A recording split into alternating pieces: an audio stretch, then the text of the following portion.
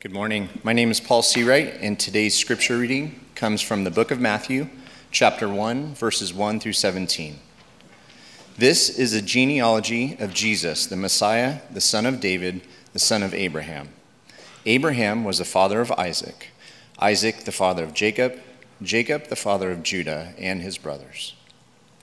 Judah the father of Perez, and Zerah, whose name was Tamar, Perez the father of Hezron, Hezron the father of Ram, Ram the father of Amminadab, Amminadab the father of Nason, Nason the father of Solomon, Solomon the father of Boaz, whose mother was Rahab, Boaz the father of Obed, whose mother was Ruth, Obed the father of Jesse, and Jesse the father of King David. David was the father of Solomon, whose mother had been Uriah's wife. Solomon the father of Rehoboam, Rehoboam the father of Abijah, Abijah the father of Asa, Asa the father of Jehoshaphat, Jehoshaphat the father of Jehoram, Jehoram the father of Uzziah, Uzziah the father of Jotham, Jotham the father of Ahaz, Ahaz the father of Hezekiah, Hezekiah the father of Manasseh, Manasseh the father of Amon, Amon the father of Josiah, and Josiah the father of Jeconiah and his brothers at the time of the exile to Babylon. After the exile to Babylon, Jeconiah the father of Shealtiel, Shealtiel the father of Zerubbabel, Zerubbabel the father of Abihud, Abihud the father of Eliakim, Eliakim the father of Azor, Azor the father of Zadok, Zadok the father of Achim, Achim the father of Elihud, Elihud the father of Eleazar, Eleazar the father of Matham, Matham the father of Jacob, and Jacob the father of Joseph, the husband of Mary, and Mary was the mother of Jesus, who is called the Messiah. Thus there were 14 generations in all, from Abraham to David, 14 from David to the exile to Babylon, and 14 from the exile to Messiah. And this is God's word.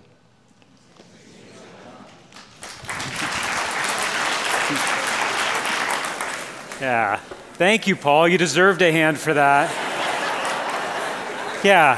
Now, you guys don't know this, but we gave Paul the chance for any passage in this series to do it, and he was like, give me the genealogy. In fact, Paul's family is vacationing in Europe right now, and he stayed home just to read that no, that's true. All right. I'm really excited about this morning, and I want to start us off with a question that I'm going to put up on the screen for all of us. And the question is, what are you waiting for? Now, I realize usually when we ask this question, it's not a legitimate question. It's more a question that we ask if we're being impatient.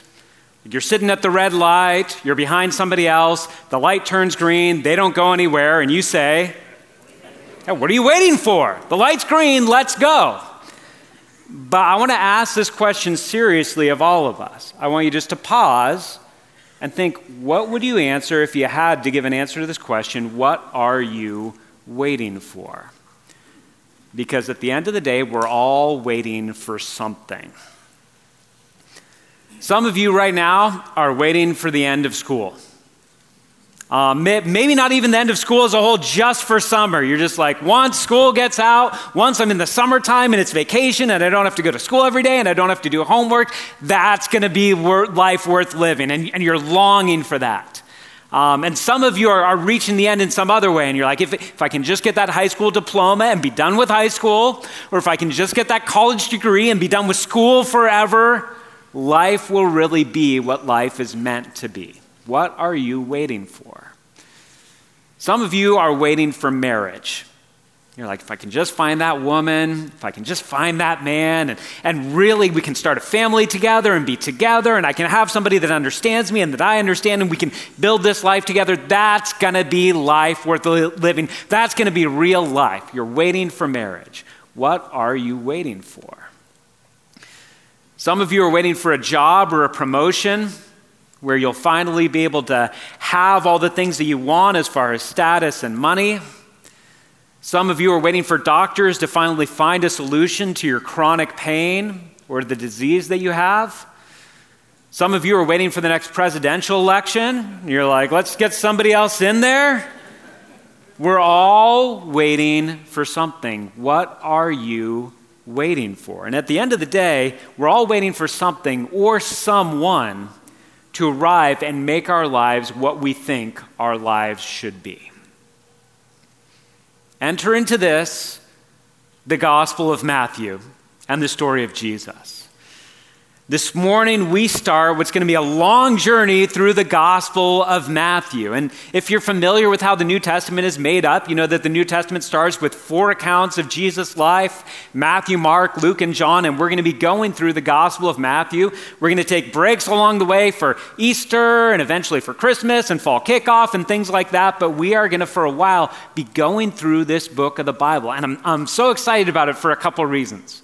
One is just because, every week when we're up here, you'll hear at some point, whether it's in the hosting time or in the music time or in the message, one of us typically will get up and say, everything we do around here is about Jesus.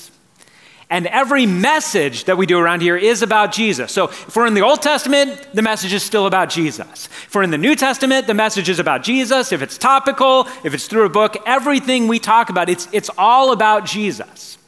In fact, if you're here and you're a little bit new and you're trying to sort of figure out what we're about, you might be asking the question like, all right, can these people here at this church, can they help me with my marriage and with my parenting and with my money and with my friendships? And at the end of the day, here's the deal. What we have to offer is Jesus. Our message is not better families and cleaner living. Our message is Jesus Christ and Him crucified. Jesus is Lord. That's our message. So that's every week, but in a special way in the Gospel of Matthew, we're going to get to each week encounter Jesus in His earthly life. We're going to get to be reminded of who our Lord is. So I'm really excited about us going through this series. And as you noticed, the Gospel of Matthew begins with a genealogy. And these are sometimes, if you're reading the Bible, sometimes these are sections that we just skip. We're like, all right, let me just get past this. It's just a bunch of names, kind of father to son. We can just skip this. But Matthew starts with a genealogy, so we're starting the Gospel of Matthew with a genealogy. And just so you're prepared for what we're going to do, because you might be wondering in your head right now, what is this sermon going to be like? We're not going to go through, I'm not going to just go through the list of names and kind of comment on each person and tell you more about them. We're going to highlight some of the people in the genealogy. What we're going to look to do is we're going to look to get a big picture of what's going on in the Gospel of Matthew. And we get a clue right away as to why Matthew begins with this genealogy and what it's about in the very first verse. The very first verse says, "This is the genealogy of Jesus the Messiah." And the Messiah means the anointed one. This was the one God had promised that He would send to His people, Israel, to be their Savior. And Matthew's not hiding it for a big reveal later on. It's not like we're going to get to chapter 22 and finally He's going to spring on us that this Jesus is the Messiah. He tells us, verse 1, that's who Jesus is. And then He gives Jesus 2 titles: the Son of David, the Son of Abraham. And those 2 titles are going to form just sort of an outline of how we're going to walk through this genealogy today. Jesus is the Son of David, the great King of Israel, and the Son of Abraham, the father of the nation of Israel. And we're going to take them in chronological order because Abraham comes before David. We're going to talk about both of them and what that means for who Jesus is and what that means for us as we respond to Him. I started with that question, what are you waiting for? And here's what we're going to get to see throughout this message this morning. What we're going to get to see is that whether or not we realize it, Jesus is the one all of us have always been waiting for. Jesus, the Son of Abraham, the Son of David. Now let's start with Jesus as the Son of Abraham. And what this means, for each of them I'm going to tell you something that it means. Jesus being the Son of Abraham means that Jesus is the universal blessing that God promised to His people. And also, when you hear about the whole idea of Jesus being the son of Abraham, if you're familiar with the Bible, you know that Abraham is the father of the Jewish nation. All of the Jewish people came from him. So this is a very Jewish statement, the idea that Jesus is the son of Abraham. In fact, I heard a testimony several years ago about a man who was ethnically Jewish and came to faith in Jesus. And he said before he came to faith in Jesus, friends kept telling him, you've got to read the New Testament. And he was like, why do I need to read the New Testament? Like, I'm a Jew, I'm about the Old Testament. The New Testament has nothing to do with us as the Jewish people. And then he finally opened up the New Testament to the first book and the first verse, and it said, son of Abraham. And he said, maybe this does have something to do with me. And you'll notice as we go through the Gospel of Matthew, it's a very Jewish gospel. It's very steeped in Judaism. In fact, there's about twice as many quotations and citations from the Old Testament in Matthew as in any of the other three Gospels. You're going to see this over the next couple weeks, just in chapters 1 and 2. You're going to see over and over again Matthew pointing back to the Old Testament and saying Jesus fulfilled this. So this is a very Jewish gospel. And there's a specific promise that was made to Abraham that points to this idea of Jesus being the son of Abraham. And I want to put it up here for us. It's Genesis chapter 12, verse 3. When Abraham was called to become the father of a nation, God said to him, all peoples on earth will be blessed through you. Hence the title, Universal Blessing. Abraham and his wife Sarah had no children, but God said, you're going to have a child, and then through that child, there's going to be more children, and eventually you're going to have so many children that they're more than the stars that you can see in the sky. But then he said, not only are you going to have a great nation come from you, he said, all people on earth will be blessed through you. When Matthew says Jesus is the son of Abraham, he's saying that Jesus is the universal blessing who was sent not just to the Jewish people, but to all mankind. And Matthew has different elements in his gospel, in this genealogy, that point to this reality. Now, real quick, I'm about to put up on the screen something that will kind of help us see this visually, but this is true not only when you're reading a genealogy, but when you're reading the Bible. If you're doing personal Bible reading time, one of the things that you want to look out for is just anything that's kind of odd. Anything that strikes you as like, well, I'm not sure why that's there, or I'm not sure why that needs to be there, that maybe that has significance because it seems a little bit out of place. The Gospel of Matthew is made up of a whole bunch of fathers to son relationships. And you can see, if you can see up on the screen, this sort of breaks down how the genealogy comes. And this is the way genealogies were done. You know, this father had this son, then he had this son, and it just goes on and on and on. You may have heard it in the reading, and you may notice it up on the screen. There's interruptions every so often. And 4 times in leading up to Jesus, 5 if you count Mary right beforehand, 4 times Matthew interrupts this cycle of fathers and sons to mention 4 women who are part of this genealogy.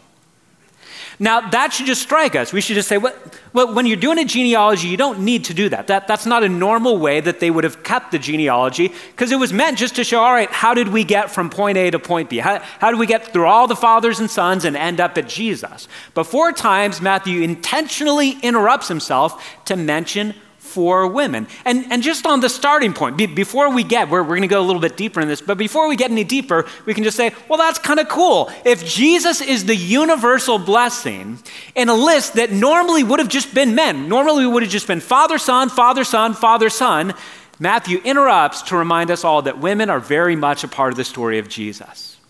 And women are very much a part of what God has done in the world. So even if we didn't go any deeper than that, it's like, well, that's kind of cool. Matthew wants to make sure we know, hey, Jesus came for men, Jesus came for women, Jesus came for a universal blessing to bless all of us.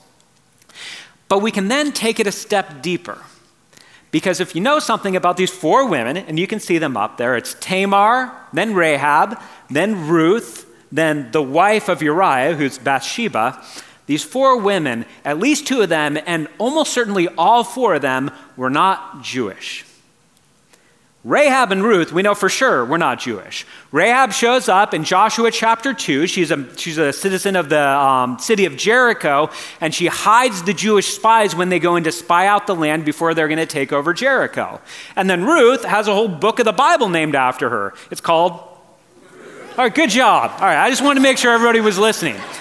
Just a beautiful book of the Bible called Ruth that tells the story of Ruth, a Moabite woman, not part of the nation of Israel, being enveloped into the nation of Israel because she embraced the one true God, the God of her mother-in-law Naomi. Just as Rahab, who is a member of the city of Jericho, ends up being enveloped into Israel because she says, you know what, as you guys are coming into the land, I think your God is the real God. So when you come in to take over Jericho, take me with you. And she and her whole family end up getting involved in Jericho, and she ends up marrying one of the members of the nation of Israel, and both of them end up in the genealogy of Jesus.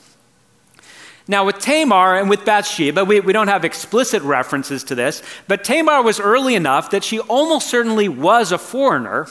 And then with Bathsheba, her husband was Uriah the Hittite, not the Israelite, so probably she was the same. So Matthew not only interrupts and says, all right, I'm going to highlight 4 women, which is like, that's kind of cool. He didn't have to do that, but he does that. He highlights 4, almost certainly all 4, foreign, non-Israelite women, reminding us that while Jesus came specifically as the Savior for the nation of Israel, he came as a universal blessing for all who would believe in him. But there's one more step of depth I want us to take in this.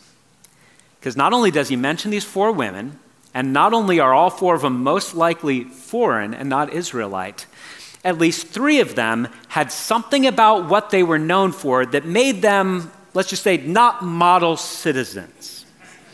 Ruth would be the exception. Ruth would be one, Jewish mothers would talk to their Jewish daughters and they would say, be like Ruth. Ruth would have been a model in that way. The other 3, not so much. You can read these stories later on if you want, but with Tamar, she shows up in Genesis chapter 38, and it's a complicated story, but the complicated story ends with her hiding her identity and seducing her father-in-law, Judah. And by the way, if you're like, well, Tamar, she was bad, by the end of the story, you find out Judah was actually really the culprit in the whole thing. He ends up saying, she's more righteous than I am. And yet still at the same time, you probably didn't have the mothers saying to their Jewish daughters, be like Tamar. You have Rahab, and Rahab is this great woman of faith who ends up embracing the God of Israel, but really the full title for Rahab, and most of the times that she's mentioned in Joshua, is Rahab the prostitute. Once again, not somebody that at the dinner table on Sabbath, the Jewish mothers were saying, be like Rahab. Now with Bathsheba, similar to the story with Tamar, in the Bathsheba story and her affair with David, David is by far the culprit in the story. Bathsheba in many ways is much more the victim than sort of a co-conspirator. And at the same time, she's not somebody that the Jewish mothers would have pointed their daughters to and said, that's the model of how you live a good life. So we not only have these women in this genealogy, and not only are they foreign, but they're kind of unexpected women. You could say they have a little bit of a checkered or a shady past. And by the way, some of you are looking at other names on the list, not just the women, and you're like, oh yeah, there's some more shadiness going on up there. There's a lot of people mentioned up there that you're like, oh yeah, you remember what he did? You remember this thing that he did? It's a list not of the who's who of the pure people in the line of Jesus. It's a whole bunch of people who had, some of which would have what you might call spectacular sins. Loud sins that got written about in the Bible, and yet here they are in the genealogy of Jesus. Now, this doesn't mean if you're in the genealogy of Jesus, you're automatically this great person. What it means is that included in the story of Jesus are a whole bunch of unexpected people. And what we get to see in this is this initial sign that Jesus has come as the Savior for everyone. Not just the men, but the women. Not just the Jews, but the Gentiles. Not just the rich, but the poor. Everyone is invited in on this. And I think it's worth us taking a minute on this because some of you may feel unconvinced. You may even be willing to say, yeah, if asked, if push comes to shove, I would say, yes, everybody can be included in this. But some of you have some reason that you're tempted by the enemy to think, not me, I'm not qualified for this. And maybe it's because of something as simple as you just saying, I'm not really that important. I'm not famous. I don't have any kind of showy talents. I don't seem to be that much of an important person with any kind of status, so I don't know how I could be important to God. And I want to just remind you that by even mentioning these 4 women in the genealogy, Matthew is pointing us towards people who didn't have status being included in the story. Some of you might feel like, I don't know if I could be qualified to be part of God's family because I was born into the wrong family. Like my family was full of dysfunction and chaos, not a Christian family. That's not my heritage. So maybe Jesus is good for all these other people who are sort of mostly clean in their upbringing. I don't think I can get in on this. Don't forget that Matthew interrupts himself to talk about 4 women who were born into the wrong families and then became a part of God's story. And maybe most importantly, some of us think, I'm not qualified to be in on this because I have some shame and I have some failures, and I don't think God can get past that. For some of you, that shame and those failures are in the past. For some of you, you're like, yeah, they're in the past. If the past is like yesterday, they're fresh. And you just feel like, I just don't know that I could be a part of this because of the things I've done and because of the ways that I failed. I want you to know that Matthew doesn't skip over the people in the genealogy who have spectacular sins that God forgave. You know, one of the things that we're tempted to think is that God's forgiveness can reach many, but not to us. And for some of you, you might feel like, all right, maybe I am a Christian. Maybe I believe that technically I'm going to heaven. Maybe it's on a technicality because God had to do it because I said the prayer, so now he's got to let me in. But the idea that God actually loves you deeply just seems like a foreign pipe dream. And what I want you to know is that Jesus came as the Savior for everyone. You are included in this if you put your faith in him.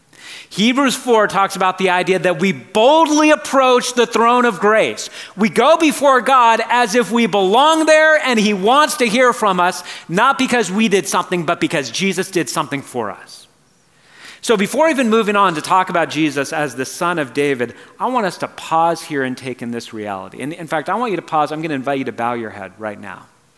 Let's not skip over this too fast. Maybe there's some reason right now, passive or active, that you are having a hard time believing that God wants to hear from you. I want to invite you right now in the quietness of this moment to boldly go before the throne of grace, to call out to God in your heart, believing by faith that you belong because of what Jesus has done for you.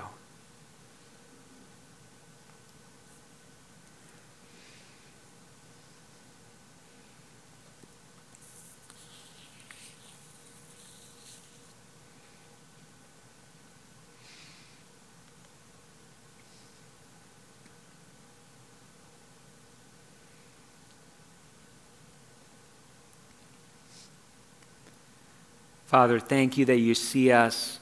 You see us at our worst and you don't cast us out. You see us at our lowest point and you still receive us with joy. Thank you for sending Jesus as a Savior who came for all of us. Father, help us to believe that. Help us to come with boldness. Help us to pray with joy, to worship with joy, and to walk before you with joy, knowing that you're not welcoming us begrudgingly, but that you are welcoming us with joy because of what Jesus has done for us. We pray this in the name of Jesus. Amen. All right, Jesus is the universal blessing. He's the son of Abraham, but Jesus is also the son of David. And what that points to is the idea that he is the eternal king. Now, when Jesus is mentioned as the son of David, this is a big theme. Not only, you may have noticed in the genealogy, David is named 5 times. He's a kind of core person in this genealogy. And the reason why Jesus is referred to as the son of David is mainly because of a specific prophecy that was given from God to David in 1 Samuel chapter 7, verse 16. I'm sorry, that actually should say 2 Samuel chapter 7, verse 16. It says, God speaking to David, he says, your house and your kingdom will endure before me. Your throne will be established forever. And the Jews came to believe that God was going to send a descendant of David who wouldn't just rule for a little while, but would rule with peace and justice forever. And Matthew points, just even in the structure of the genealogy, he points to the idea that Jesus is coming as the fulfillment of all of this. So I'm not sure, it's not working right now. I'm going to put this back up here on the screen for you all to see. You'll notice, and you'll notice when Paul was reading, he talked about the idea that we have basically 4 groups of 14 names here. Now here's the thing, with genealogies, the way that they were organized, it was normal for people who were writing the genealogies to skip generations. It wasn't something where you had to name every single name. It was normal just to show, all right, you might skip to the great-grandson just to show that the line continues. Matthew does that. Matthew doesn't include every single name that would have been in here if this was a strict historical genealogy. He skips some generations. And that makes it weird because he makes a point of saying, hey, there's 14 generations from Abraham to David, 14 generations from David to the exile, and then 14 generations from the exile to Jesus. But if we looked at it historically, we would say, well, no, actually there's not, there's more. He skipped some to make it fit into these groups of 14. And you might say, why would he do that? Why is that significant? Well, people debate it. Some people think that it's just to show sort of the orderliness of how God does things, and it's possible. More likely, Matthew is doing something creative that we would miss, but that the first century Jews would have got right away. Now, follow me on this. Some of you know this. Some of you, this is going to be kind of weird. In Hebrew, each Hebrew letter had a numeric association with it. It's sort of like, we don't do this in English, but it would be like A1, B2. It's sort of like that. Also in Hebrew, they supply the vowels later. There aren't actually letters for the vowels. So the name David, for instance, would just be 3 letters. It would just be the D, the V, and the D. D has the numerical value of 4. V has the numerical value of 6. 4 plus 6 plus 4 equals 14. It's dangerous to do math in public, but the number is 14. Now, some of you might feel like this feels like a real stretch. It does to us in the 21st century in the United States. It would not to the Jewish people. They would have been very aware of 14. That's David's number. That's the number of David's name. It seems like in a subtle way, Matthew is trying to point all attention to saying Jesus has come to fulfill this prophecy of David. And one of the cool things that we're going to see as we go through the gospel is there's this constant wondering surrounding Jesus being the son of David. You have a passage in Matthew chapter 9, verse 27, when there's 2 blind men calling out to be healed. And when they call out to Jesus, they say, have mercy on us, son of David. Later on in chapter 12, verse 23, Jesus casts out a whole bunch of demons, and people who see it start to whisper to one another, and they say, could this be the son of David? Eventually, probably like 6 years from now, we'll get to chapter 21. It won't be quite that long. But the great passage that tells the story of what we now call Palm Sunday, Jesus entering into Jerusalem, and the people call out, Hosanna to the Son of David.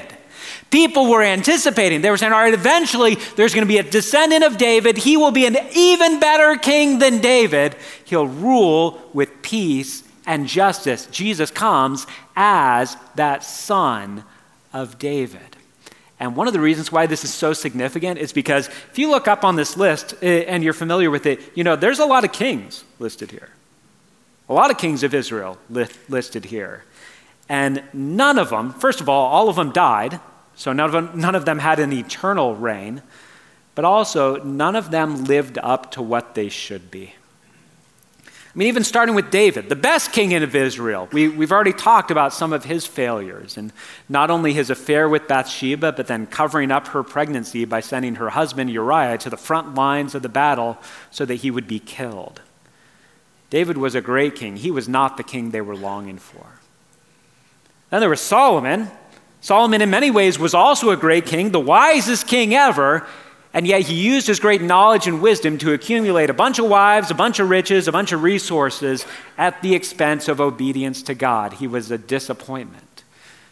Some of you ladies right now, there's about 75 ladies this last Monday that were getting together to study through different kings in the Old Testament. Now, catch me if I'm right, you all did Rehoboam this last week, right?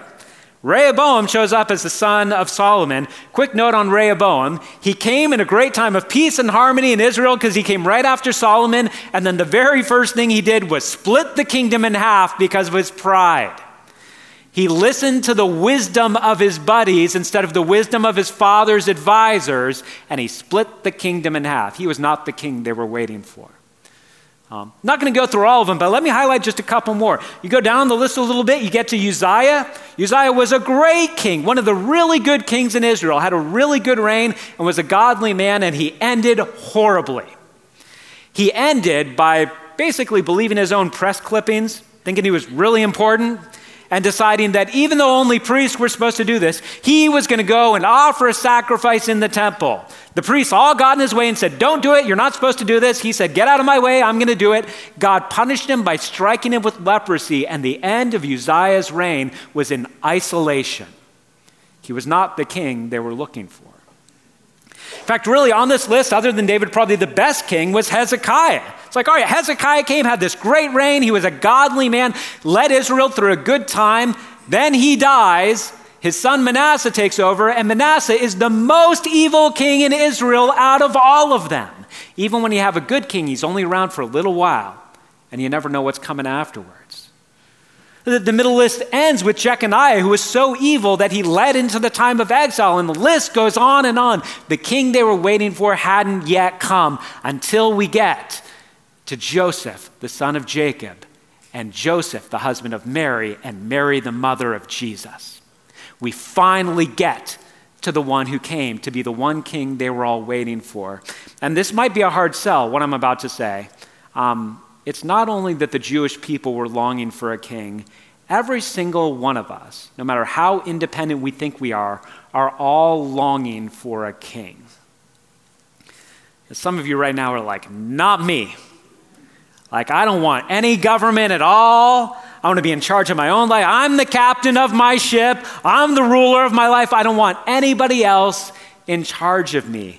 But what I want to say is, first of all, the fact that we complain so much about the government typically means that we think that it's possible that there could be some government set up that would actually do for us what we're longing for it to do. And not only that, the fact that in the United States, where we are so independent, we practice such a high level of hero worship reveals that there's something inside of us longing for a king. And the fact that a week from right now, there's going to be people who will have paid tens of thousands of dollars to watch their favorite football players down on the field says something about the hero worship that we practice. The fact that we broke the internet because of Taylor Swift shows something about the kind of hero worship that we practice. The fact that we chant names and hold up signs at sporting events and at red carpet events and even at political rallies show that we're longing for somebody to come and fix things for us. We all want a king. And follow me on this. Israel didn't always have a king, but when they first asked for a king, it was in 1 Samuel chapter 8. They went to the prophet Samuel and they said, we want a king. And they said, here's why we want a king. We want a king to fight our battles for us. I want you just to think about this whole idea. We want a king to fight our battles for us. You know, folks, you know why we need a king? We need a king because there's battles we can't win. And we need a king to go fight our battles for us. And Jesus is that king. Let me just preview some of the things that you're going to see as we go through the Gospel of Matthew. You are going to see Jesus fight a battle against injustice in Israel at that time. And you're going to see Jesus see so clearly through the titles and the status that we sometimes put on. To Jesus, it didn't matter if you were a Pharisee and had a whole bunch of status in Israel, or if you were a prostitute and you had very low status. Jesus saw you for your true humanity. He fought a battle against injustice, a battle that we can't win, but that he can win.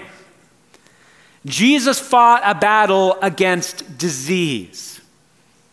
You see Jesus healing all the time, all over the place. And every time he heals, it's this preview of the time in the future when all disease would be eradicated and we would all finally be healed.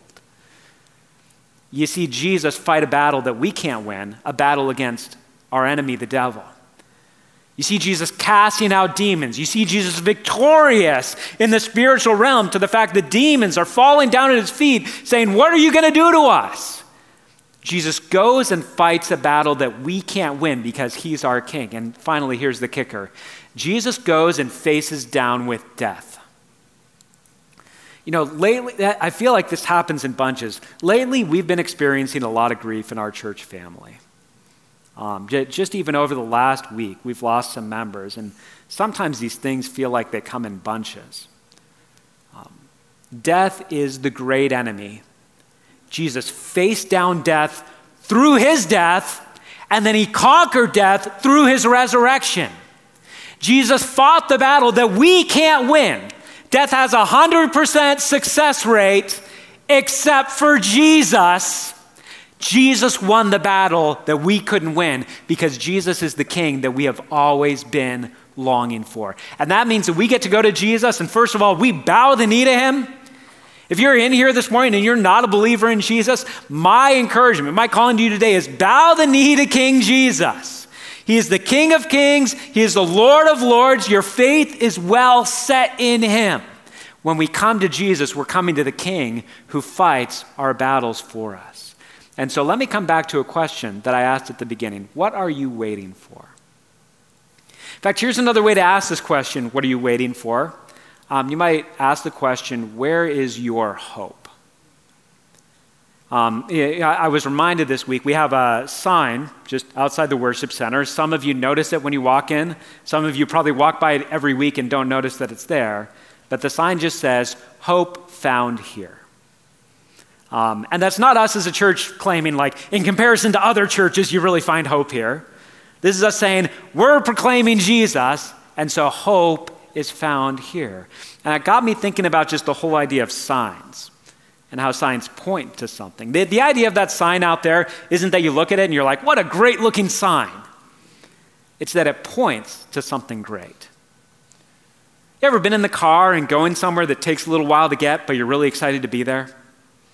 And, and maybe traffic is bad. Maybe there's even a little bit of danger along the way because there's some bad drivers, not you, other bad drivers who are out there. And so it's a tough journey. And finally, you're sort of getting close.